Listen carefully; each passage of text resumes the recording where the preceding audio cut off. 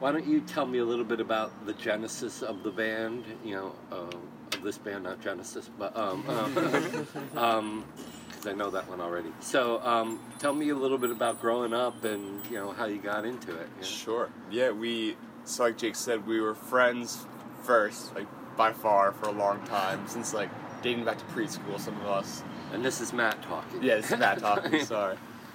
Some of us went to Austin Road here in Mahopac, some of us went to Fulmer Road, and then once we got to middle school, high school, we kind of just convened into one group. You found each other? Yeah, I would just say through the means of like friends of friends, right. And we all kind of just like gelled well together, and whether it was like sports or camps, yeah, I wouldn't say it was music at all at the start, but like what was it, sports, and what was the second one? Camp Sycamore. Oh, Camp Sycamore. Yeah, that's where boys become men.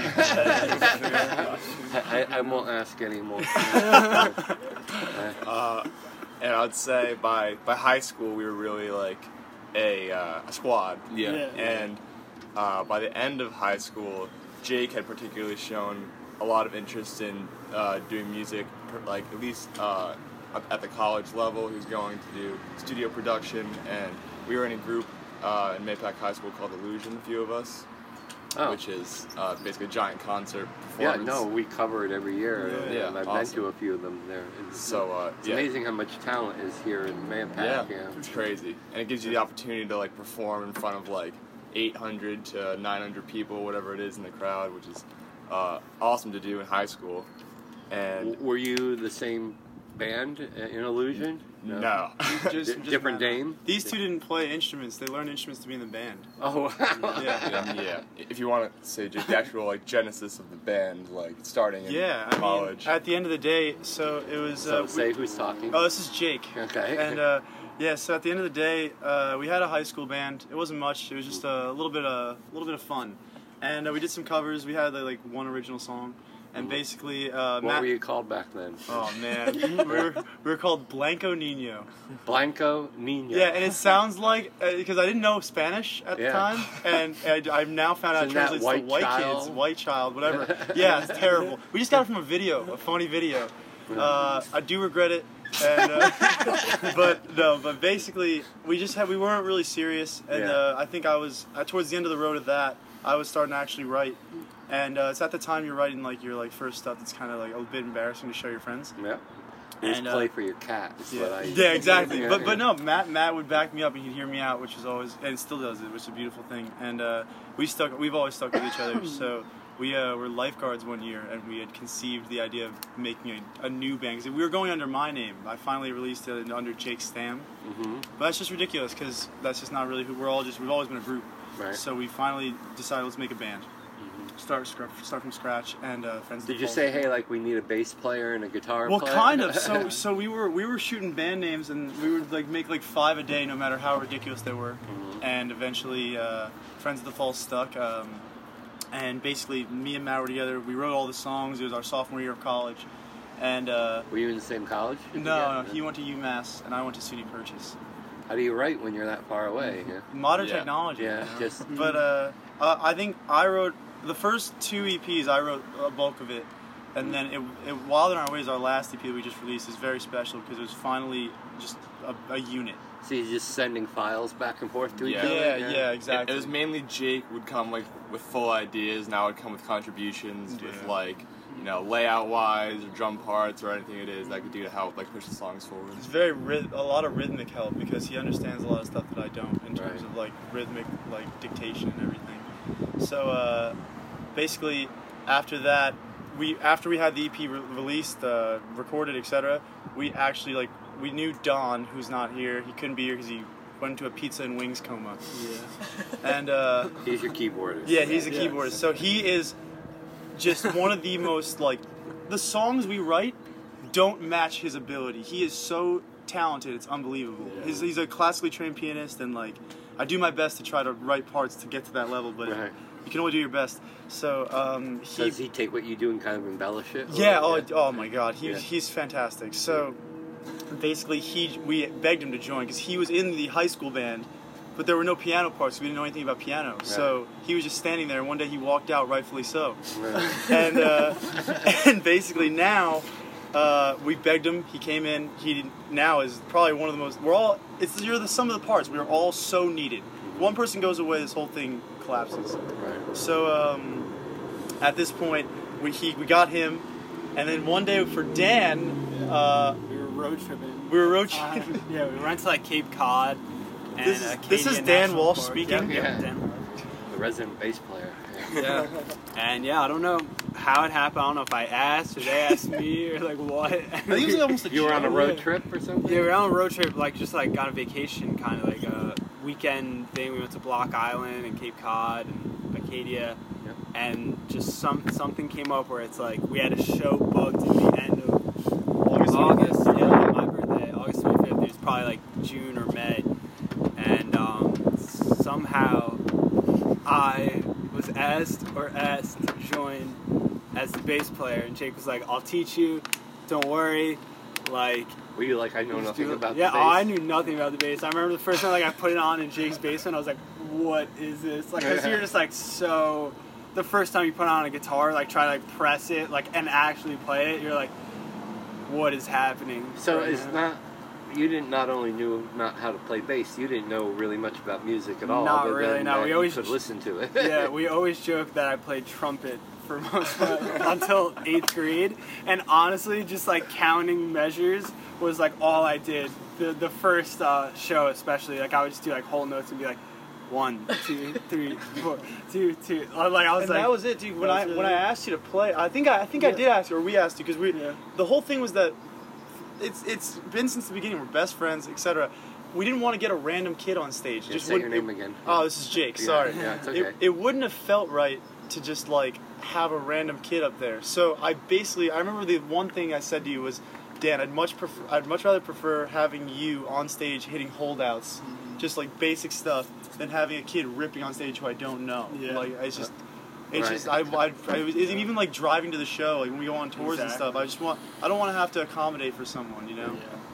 So how long have you been playing bass for now? I guess almost like 4 years, honestly. Crazy. Actually, which is pretty crazy to me. Do you look at like how far you've come in our I guess so. I mean, I'm surrounded by incredible musicians, so I always feel like I'm tailing. But how far has he come, guys? A long way. Incredible. Yeah. This is Matt speaking. I have a video of Dan from like before the first show, and he just like could hardly like stay on time with the brood notes, and now he's just like all over the neck. So yeah, it's incredible. And then Nick was the last piece of the puzzle. Really essential piece. Yeah. And you're the lead guitar? I am, yes. Yeah. Nick, sorry, go ahead. I find that fascinating that you kind of came on, and because the lead guitar, let's face it, that's like part of your signature sound, right? Mm-hmm. So, like, what the hell? You know? So, I guess it starts when you guys were on that winter tour, right? Damn right it does. Yeah. All right, so you were already a functioning working band. Yeah, it was the four guys, and we had a touring guitars. This is Jake speaking, and basically what happened was we made it to Philly. We had played like 3 shows, and it was time to play Philly, and things weren't meshing with our touring guitarist. Like he had his own obligations, etc. And basically, we called Nick, who had been making songs already. Like he was good on the keys, and just knew how to write a song. Right. And I called him, and basically me and Matt, because we had to take 2 sedans that tour, and me and Matt called him. We were like, "Hey man, you'll remember this phone call for the rest of your life. Like, please be in this band. Like you love music, just learn guitar. I don't care how long it takes." Where were you at the time? Were you back here at home? I was at home, yep. I remember walking into my bathroom to take the call for some reason, and then just being like, all right, let's do it. Like, I'm ready to go. I've always wanted to play an instrument. I always felt like limited in the songs I was making. I wasn't making like, I felt like I wasn't giving enough organic sounds to what I was doing. Guitar has allowed me to do that, no question. So yeah, it started there, and then I just put my head down for a year and a half and just grinded every single day, picking it up, whatever it was, 3 hours, 4 hours, whatever it was, to just get as good as I possibly could. Nice. And he won't admit it, but like I sincerely believe he's already surpassed me. I've been playing for like 8 years. Yeah, he's put me to shame at how fast he's picked up. He's killed it. You're more a rhythm guitarist. That's a beautiful part about Nick and I, is that like I want to be rhythm. Like some guys like want the leads. Yeah. Please no, I'm cool playing the chords and backing them up. Yeah. You know the lyrics, right? Mind you strictly rhythm, he doesn't want to make it cry or sing. Who said this? The Dire Straits in the Oh. song Sultans of Swing. Yeah, there's a lyric. Mind you strictly rhythm, he doesn't want to make it cry or Mark sing. Knopfler, right? Yeah, Yeah, he's the man. Yeah, he is the man. But yeah, if you get a chance to listen to that song, they talk about you. So, all right, so all this is gone. You keep talking about tours. So let's go back and kind of tell me like where you are as far as your body of work, your discography, if they still call it that, because there's not too many discs of any kind left anymore. Unless you come into my house, you'll see about 1,500 CDs along the wall. But so tell me a little bit, like, so you're forming this band kind of sporadically as you go through college. Yeah. Did you ever get a record contract? Or, so it's a big year. Yeah. That's all I can really say. I don't want to jinx anything, but it's a big year. We've had some great meetings, and this year, like within the last month. Yeah. So that's why it's we've been a band technically on paper for 4 years, but like we said, it stumbled. It kind of like it was me and Matt for a year, and then it's me, Matt, and Dan barely for like another year, and like it wasn't until like a year and a half, 2 years ago that literally a year. Yeah, basically. seriously, that we've actually been a fully culminated thing. About a year. Yeah, exactly. Yes. With the so current 5 guys. that's why it hasn't been long really at all since we've really taken it seriously, and that's why I think once we were all together, the work just skyrocketed. So we had Croton, which was an EP that we wiped off the face of the planet. And we had that was your first endeavor into the recording Croton studio? EP. Yeah, we named it after Croton Falls train station. So Croton, and then we had We Are Friends, which is close to getting wiped off. It's right there. These are not with any label. These are just No, stuff you did. independent. And then we had one more independent, which is Wild in Our Ways, which is very, very good. Say that again. Wild in Our Ways. Wild in Our Ways. And you like that one? Yeah. Fantastic. Yeah. So it's one we did right. We took the time. We meticulously made the songs, and so since I went to school for mixing, I mix it to the best of my ability. But there's only so much experience you have. So we sent it out to someone who is way better than me. He's a great guy, and his name's Eric Palmquist. And we sent it to him to mix it. We sent it to another guy named Joe Laporta of Sterling Sound, which is a very highly regarded mastering suite in New York. And he mastered it, and they both worked with a lot of artists we liked, and it ultimately resulted in a record that people noticed the production rise. That's and that's what we were looking for, is just the professionalism in the record and the image, and it's all one thing. Still not on a label at this point. No, that's why I think this past month has been huge, and this next year is big for us. Yeah. And so, what do you mean by that? A lot of building. Yeah. I think There's Dan. Nothing too telling yet, but the team is building. We're building a team. We are with lawyers, entertainment lawyers, and they've been helping us out and getting management. Yeah, we've just been getting interest and advice from other people in the industry, and it really feels like it's kind of culminating to now, and hopefully something. Go ahead. Sorry, this is Matt. We have 3 singles right now that I think our next release won't be a compilation like an EP or a record. It's just gonna be singles, just to see how they do out in the world. Mm-hmm. And we've received interest in the past month or two of kind of once they're done and ready to go, kind of send it to these people, and we'll shop it around a little bit and see where it goes from there. As of now, we can't say something's gonna happen, but we're at least in the ballpark of we'll see what happens. I think for a while, this is Jake, when you start a band, you're kind of in the dark about we were just talking about this the other day about the secrets of the industry. It's everyone's how if you watch one of your favorite bands in an interview, it's how did you make it big? It's just kind of oh, this, that, and then it happened. Yeah. It's no one shows the background really. Right. I think we're in our background where it's now we're kind of finally weaving ourselves into the industry. We're not just some local band. We're being talked about, behind closed doors. So that's why I think it's a big year. It's hard to get into those conversations, and I think we have the means to stay in the game. it's a lot different now than it was, say, in the 60s and 70s. Because back then, the way you got found is you just played and played and played, you know, from little dives, you know, to opening acts for larger bands, until you hope somebody said, hey, sign on the dotted line. And I almost wish that was, I wish that's how it was, because we're road warriors. Like, we, you know, we've done a couple, we've done one big tour. It was a 2-month country, full country year, but it was, now we're just doing a quick weekend, just to, because we were going to play a college. We figured we'd get something together. Without any, like, officially released music, but, like, how do you get on these tours? I mean... past credibility. Yeah. Yeah, Spotify too, but I mean, like, it's like, past credibility. We played in New York a ton of times. We've started selling out the last couple shows. When you say you played in New York, different venues? Well, you know something? Yeah, we've played a ton of different venues in New York, but as of recent, Mercury Lounge has been our go-to. We have a great connect there, and he's been so great to us, and we've been so great to him, so it's a really good relationship. So you just got your foot in the door to all these different clubs and what have you, and it just kind of have springboarded off of that? Like you mentioned, we've opened up for a lot of good bands. On top of that, we've kind of ran with our own marketing and stuff to pick up our own fans, so... This is Matt. Yeah. We've done a good job of staying on top of, like, who's releasing this tour, and that time we jump on it right away, or at least, like, reach out, say, are you looking for support, yada yada. And we've also realized that there's no coincidences in the industry.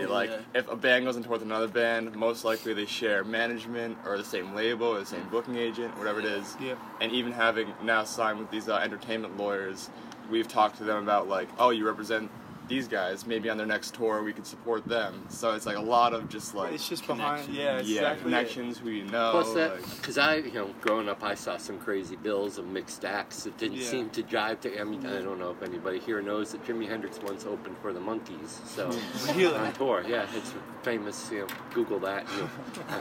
He left after about 3 or 4 shows, realizing I don't think this is a fit for me. But and I actually saw the Ramones open for Blue Oyster Cult, 2 rock bands, but entirely different styles, you know.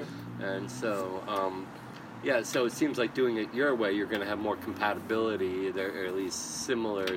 That's exactly, and that's the end goal. Is like whenever you support a band or you get support for your own show, whether you're headliner or opening, you just want like-minded bands and similar sound, because it's just like it's just good for the fans. You know? So that leads me to the next question: is how would you describe your rock and roll? I take it. It's fun. Alternative rock, specifically. Specifically, because there's a lot of people categorize as like indie rock or like alternative indie, whatever it is. Indie's like its own, like, it's just a smaller ceiling. Yeah, it sounds like it's not a big deal. And it's glad, like, we've been talking to, like, other people in the industry, and I'm glad that we're, like, confirmed in this, because they totally agree, where it's like we feel limited in a way by saying, like, indie, because it's just like the genre itself is more like poppier, not as like what we say, like, generational or like long lasting or anything like that. Like, it's very come and go, and like we're really not looking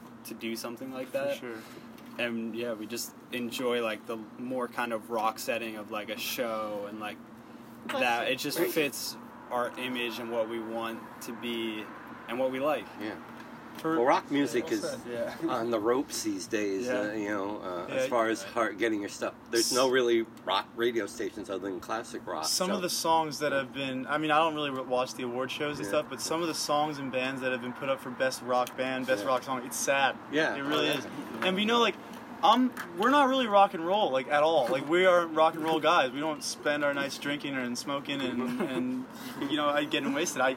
We're in bed by like 10, some of us, and it's so funny. But like, we're very clean cut dudes. And I think the only thing that's rock and roll about us is the fact that we shred, man. Yeah. we can really rip a song and hit a banger. So I mean, that's the thing. I think that's how rock and roll is kept alive, almost, like, not to sound like rock and roll, man, but it's just in the music. It doesn't have to be the lifestyle. So I think our music speaks for itself. What are some of the influencer bands or artists that you enjoyed growing up that might have had an impact on you? Why don't we start with you? Sure.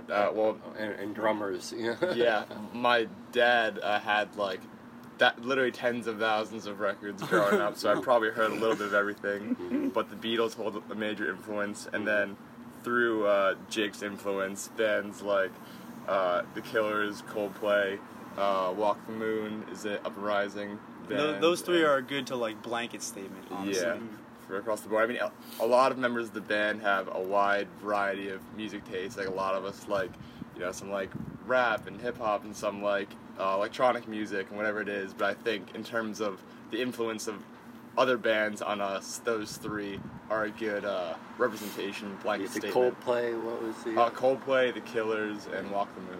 The last one is the only one I don't know. Walk the Moon. Yeah, you might know one of those songs, Shut Up and Dance. It's like, shut up and dance with me. Yeah. Not hitting a note. Yeah, it's flat. You're flat. What about you? You're so the three blankets are kind of mine. I'm a huge, I'm a huge Bruce Springsteen guy. I'm not wearing my shirt right now, but I think going through high school, you write a lot of the lyrics for the I do, band. yeah. Me and so between that, is Bruce a big influence on you when you try to write lyrics? Because he's one of the best. He's unbelievable. He really knows how to write a narrative. Yeah. He's a huge influence of mine. I just saw him on Broadway. I was pretty happy about you it. got to see one of those shows. You know what it was? Is that my dad and I were lucky enough to win the lottery tickets that were $75. Wow. Yeah, it was unbelievable. Otherwise, it was like 1,000 bones. Who's gonna do that? Yeah. But I wanted to go, but couldn't afford it. Yeah, that's exactly. There's no way I would have gone if we didn't win the lottery. Did you catch the Netflix special? Huh? Did you watch it on Netflix? No, I did not. You gotta do it, man. Be like Bruce. And but basically, until I found like alternative rock, I liked a lot of like rock. Like, I liked Green Day, I liked the Chili Peppers, and they're great. I still love them. But it wasn't until I found the Killers. Everyone knows they're my number one influence. That's when I really started coming to my own. And then Coldplay. They're from Vegas, aren't they? They are from Vegas. Yeah, I love them to death. Mm-hmm. Between them, Coldplay, Springsteen, I love Walk the Moon. Those are mine. Okay. But these next two differ for sure. Yeah, I mean, I'm based. This is Dan here. Yeah. I think I'm based really in like alternative rock, like the Killers, the Walk the Moon, like all like the littler bands from that, or Catfish and the Bottlemen, like kind of like newer artists. So much I like Third Eye Blind, but like when I stem off is like Bon Iver. I like Bon Iver. We don't write anything like that. Bon Iver? Yeah, Bon Iver, BON_IVER. He's like okay. I've actually seen that in print and never knew how to. I thought it was Bon Iver. Yeah, Bon Iver. You can say. I don't really know which is which. That I always say, and like the 1975, which are more alternative rock, I like a lot. Now you're a new bass player, but are there any basses out there that you look at and go, I want to be like John Entwistle or somebody? I should probably delve more into Paul McCartney, but in general, it's kind of weird. Yeah, I'm like not too into older music, like older rock music, so I'm not. And it's like bass, I think, is founded like a lot in jazz. Like a lot of people like look to like jazz musicians, or like kind of like soul, like Marvin Gaye, like kind of like the studio bassist, not so much like the performing bassist that I know. But and I aspire to eventually delve into it, but I really haven't. Honestly, I've really stuck to like the rock roots thus far. Yeah, like Killers, kind of Cool. Killers seems to be Bruce Springsteen's bassist is phenomenal too. Yes, Talent. Gary Talent. Gary. Oh yeah, he's a man. Yeah. Yep. Well, the whole E Street Band. Yeah, unbelievable. Me, Dan, and Matt waited 10 hours to see Springsteen front row at MetLife on the River tour, and we did it, and it worked. It was great. Lead guitar. You guys ever go to the Putnam Music Center? Yeah, do you guys know Gus? Yeah, of course. Gus the man. Yeah, Gus is he just put out a new CD, by the way. Nice. I just did a story with him. Nice. You should go down there and check it out. But we did a story on him because he just released a new CD, and he's also played with, back in the '60s, he played with Chubby Checker. What? Yeah, he did? Yeah. He was Chubby Checker's guitarist for like 5 years.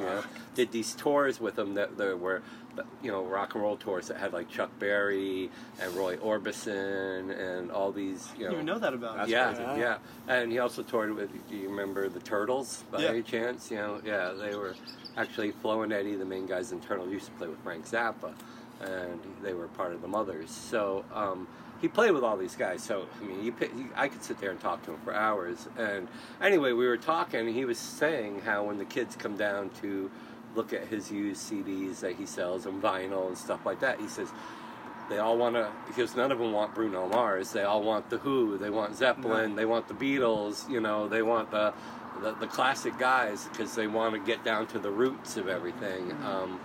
And so I said, you know, well, what's with rock music today? The same question I kind of asked you guys. And he said, we don't have any. He was talking about guitarists. He says, we don't have any heroes anymore. When I grew up, we had guitar gods, you know, everybody from Hendrix to Clapton to Ritchie Blackmore and all those people. So he said, we don't have any more gods to worship anymore. Are you going to be a god we can worship? Yeah. I doubt it.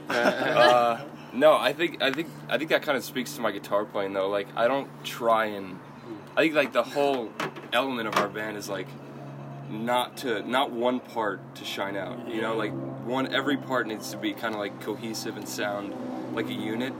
And so I've kind of picked up like a little bit of stuff from like, as far as playing style goes, from Johnny Marr. Mm-hmm. I think he's got just like incredible quick arpeggios. It always sounds like he's moving. I love his grooves. Beach Boys probably had the biggest impact on me. No kidding. I would say, yeah. Just like the rich harmonies, super melodic songs. I love those. Production values there. Yeah, incredible. But yeah, I listen to legitimately everything besides country. I really, that's the one I just cannot get into. Nick has a very wide palette. Probably with the exception of like a Johnny Cash, right? Yeah, I love Johnny Cash. Yeah. Don would be the country Well, guy. when he does 9 Inch Nails covers, you know, Johnny. You know, yeah. But yeah, I mean, I love soul music. I love a lot of the soundtrack stuff, like Elmer Bernstein. You probably have the most diverse music That's what I'm palette in saying. the band. Yeah, by far. Is it, if there's one or two lead guitarists from the rock era that jump out at you, you know, who would you, That's tough. I would say Hendrix because, like, I don't know. Maybe not Hendrix. God, no. I think it is Johnny Marr actually because he's so like not. Is he M-A-R-R or M-A-R? Yeah, M-A-R-R. Yeah, he's not like trying to put out like the most loud sounding or like solo sounding riffs. They're more just like serving the songs super well. Right. They're fitting the songs really well. It's super hard stuff to play, but cool sounding. I forget who it was that once said it's not always the notes that you play, but the notes that you don't. You know, Yeah. You know, kind of like knowing when to leave it alone. Definitely, you know, is just as important. And I wish I could remember. It's really the theme of us, really. Yeah. Is that it's just Jake? It's like I keep saying it, like it's the sum of the parts because like we make sure that it's all about the songs. At the end of the day, it's not about the individual. It's just about what serves the song. That's exactly it. If Nick's guitar solo serves the song and he needs to shred as hard as he can, if there's going to be a drum solo, that's cool if it's for the song. But you know, we just don't. There's no reason to have anyone just take the front for just no reason.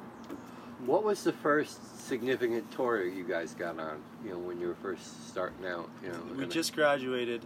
Matt and I spent the second half of our senior year of college booking it. We booked a 2-month tour ourselves.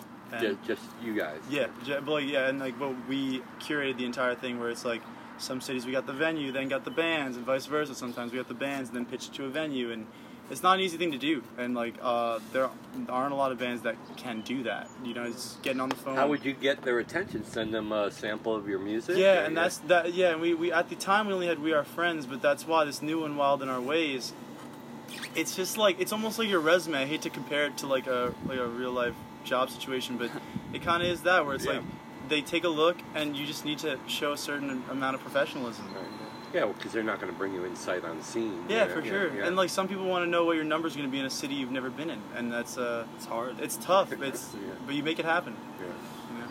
So you played in what are some of the cities that you said Philly earlier? We you know, Film Music Festival. and I'll just say excluding New York. A lot of the cities that we have, I'll say, demand in. Like we're for the next tour, like the next 2-monther that we're looking to play is like Atlanta, Orlando, Nashville, Dallas, LA, obviously because we just moved there. Dallas, Phoenix is a big one. Toronto. Those are upcoming ones. Yeah. Like so, we're gonna book a countrywide tour the next one, and but those are the ones that we're seeing a lot of demand. Where it's like you want to get out there at this point because like people are asking you to see them, you know. And this is Matt. Like Jake said, the first time around, we would like kind of gather local bills, like depending on the city we went to. But this next full country tour that we're trying to set up, we're really looking to have like 2 or 3 bands on the bill the entire time that like have demand in each city themselves. Supporting you guys with you as the opening act? It depends, because like you can do like you do headline trade-offs. You know, if someone does better in Tampa than you do, whatever it is. You flip-flop. Yeah, you flip-flop. And like, we're gonna kill it in New York. All right, you're gonna kill it in San Francisco. Cool, let's switch. Yeah. You know. Oh.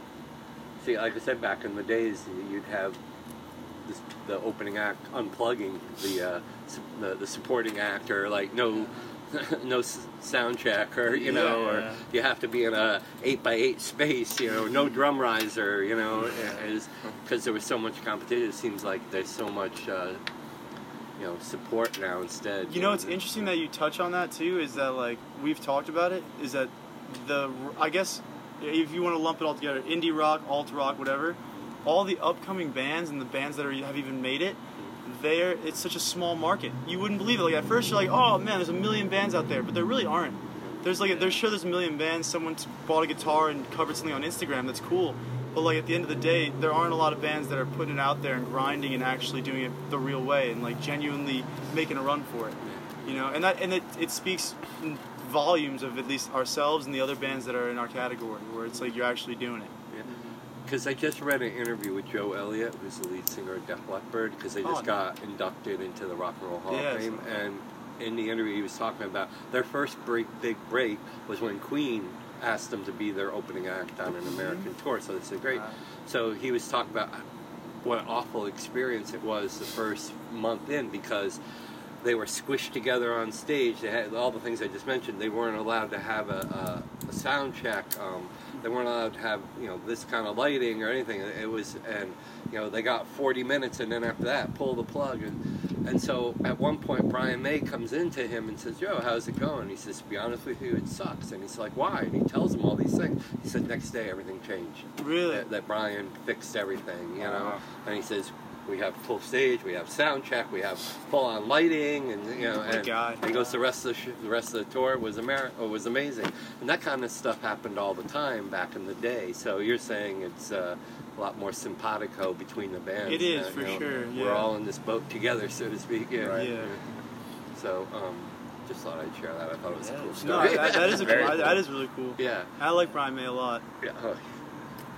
He's just amazing. And a lot of the somebody you should follow. A lot of the music we listen to and the bands we like, I think a lot of it is you have to like the band and like not just musically. Yeah. Because like there's a lot of bands I like their music, but I don't like the band as not as people. I've never met them, but like their image, the way they conduct themselves publicly, it doesn't jive with me. So I think I really need to love the person and the band to get into their music even more, to bring it to another level. So like that's why even someone like Brian May is so kind and just giving, and that's why I like Queen a lot too. It's like it's more than the music. Oh yeah, they're good people.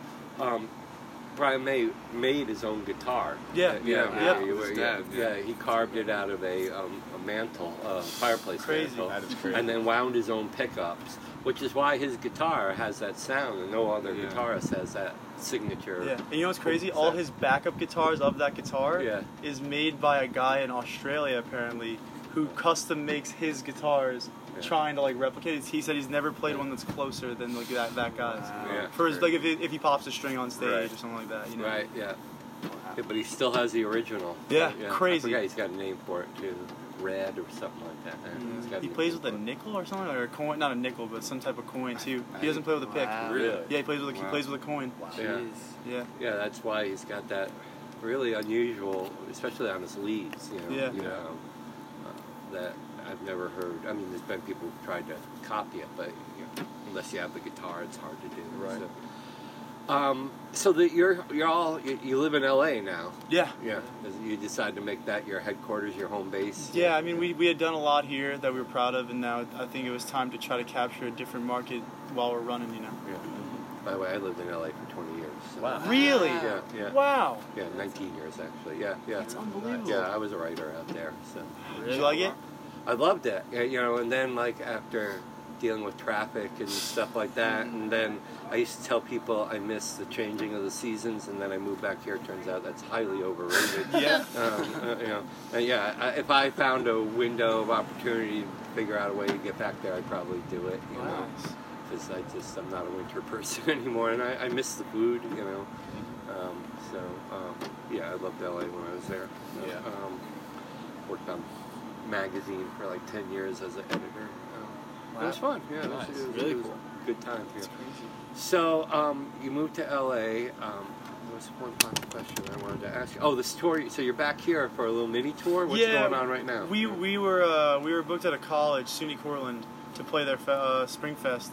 So once we booked that, we booked it months ago, like in the fall. Yeah. That at this point we figured we'd just do a couple more shows while we were out here. You know, it's tough to call it a tour because it's just a little stretch of shows, but we called it a weekend tour. You know. Yeah.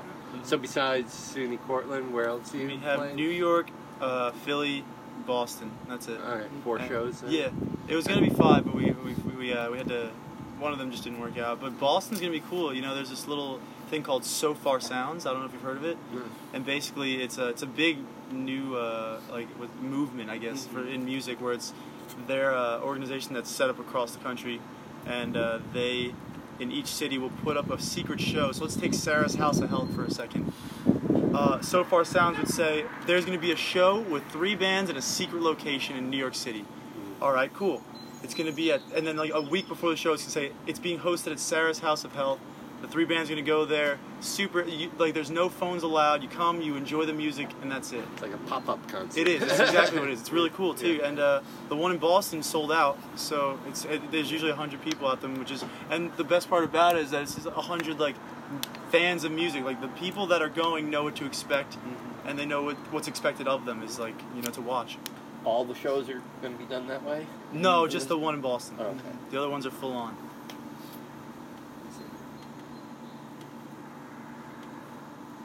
Do you have tissues inside, Miss Montgomery? Yeah. Has pollen getting to you? Definitely, yeah. All right. Anything else you guys want to add? I'm going to have to condense this down as it is. But Also, I think the number one thing I'd like to say is that we got a lot of new music coming this summer, and we're only going up. So this year's a big year. If people want to find your music, they can go Spotify, iTunes, all music all the distribution traditional sites. sites. And can they buy a CD? Yeah. Oh yeah. At your shows, probably. No, and on our website. Oh, you have a website. Yeah, What's the website? Friendsofthefalls.com. Friendsofthefalls.com. So they can order even the ones that you're not so proud of. They're still available. No, they're not. But the new one is. The new ones, they're nice. We got a lot of CDs for those. Yeah. All right. The others 2 you want to jettison and pretend they never happened. Oh yeah, Croton's. Google still has Croton on there. Yeah. I don't know why. Yeah, it's funny. And they don't have Wild in Our Ways. We joke about bands that we call test tube babies, where we look them up online and we see that they're like massive, filling up these big rooms, but they've released like they have 5 songs. Yeah, they've released something like 5 songs. We're and they're playing. How is that possible? It's not possible. So they definitely just like built up, kind of like we're doing, and then just wipe their entire discography and like start from scratch at that level. And I don't even think we want to do that. We just raise Croton and soon to be We Are Friends because they're bad. It's not because we don't. Are there any songs? The production. Yeah, the songs aren't bad. Yeah, I'm super hard on. Will you still play some of the songs from there live? Yeah. There's one on We Are Friends that I don't think we'll ever stop playing. It's called Runner in the Night. It's one of our favorite songs. That's I'm a little hard on it, especially because I primarily wrote it. I just think it's not. It's a starting point. Right. It's a start. No one just starts and just writes the best song in the world. No. So I mean, if people look this up, we want it to be like representative of where we're at, and if like Jake said, Wild in Their Ways is something that we're all really proud of, and not that We Are Friends isn't, but like we just want everything to be even keel. And Wild in Our Ways is kind of an ironic title because from what you were just telling me, you're not. We're not in the textbook way. In the PG way. In the PG way, we did like I said, we've been friends for a while. We did a lot of cliff jumping together, skydiving, and we all can backflip and stuff. Love to travel, adventure. It's more of an adventurous way than that's the way you're wild. Yeah. Okay. Not driving a car into the hotel swimming. No, not at all. No way. It's more like making. You're a drummer. I'm inspired to not by that way. We're more like making our bed for the hotel people right when we wake up. That's what we do. We're sleeping on the top floor. Yeah, exactly. But at this point, I think our writing is strong. That's another thing I want to convey is that I was writing all the songs then. Wild in Our Ways, I wrote a bulk of the songs, but we wrote them together. But but now at this point, Nick and I probably have close to a 50-50 split, and he really keeps me on my toes, man. It's really nice because Nick writes basically a great song idea a day, and I just have to compete. Don's been phenomenal too. Don, our keyboard player, he is killing it, and he makes great sounds. So and at the end of the day, it's for one thing. So it's unbelievable that we're getting 3 people to really write a majority of the just unbelievable songs. So it's good that you have the synergy between band members that will do that, because oftentimes within a band there'll be jealousy. He writes all the songs. Once you start getting residuals and royalties and stuff like that, who writes the songs becomes very important. We just went through all that paperwork, and we just did even split because there's no reason to fight over the money or anything. We're doing it because we like to do it. It's more so distribution of credit is important to if this person started the song or wrote the majority of the song, make it known that was it. But we all show up for a tour, rehearsal, or whatever it is. We feel financially an even split is fair. I agree. So. Yeah, have you guys seen Bohemian Rhapsody, the movie? Yeah, we saw it. You noticed that was an issue within Queen. For sure. They finally, they broke up and they came back together and they said, okay, no more individual song credits. They told Freddie, everybody gets credit no matter what. And he agreed to that. It just becomes problematic. The way we do it is if you conceive the song, your name comes first. And then after that, just however much you did. Because usually everybody takes what you did and kind of shapes it into the final product. Yeah, and especially because when I write a song, I'll write for the guys too. We all write. It's just you all write for you write for the person next to you. If I'm writing a song, we have a song called Streetlight Kids, it's our second single of the last record, and I basically the whole bridge I wrote for basically Don. There's a beautiful piano part in there that goes overlooked. And then I went a step further and wrote bass for Dan to counterpoint Don's piano. So that's the thing. When I sit down and write, I'm not I'm oh, this is great, for the song. But then I think about how I could take everyone's talents and put them into the song, Final question. What's your ultimate rock and roll fantasy? I mean, where do you see headlining at Giant Stadium or Lollapalooza or something? Festival would be really cool. Glastonbury, I love, just famous festivals. You saw Woodstock. Killers are headlining Woodstock, which I'm excited about. But to get to your question, honestly, is we've always said we have an anthemic arena sound, and it's easy for someone to say, oh, I want to play MSG. But we belong in MSG. That's the difference. Okay. So. So playing Madison Square Garden would be ultimate. Yeah. Oh yeah. Just getting. I think we do it for the live shows. That energy. So the bigger that can get, that's what we're doing.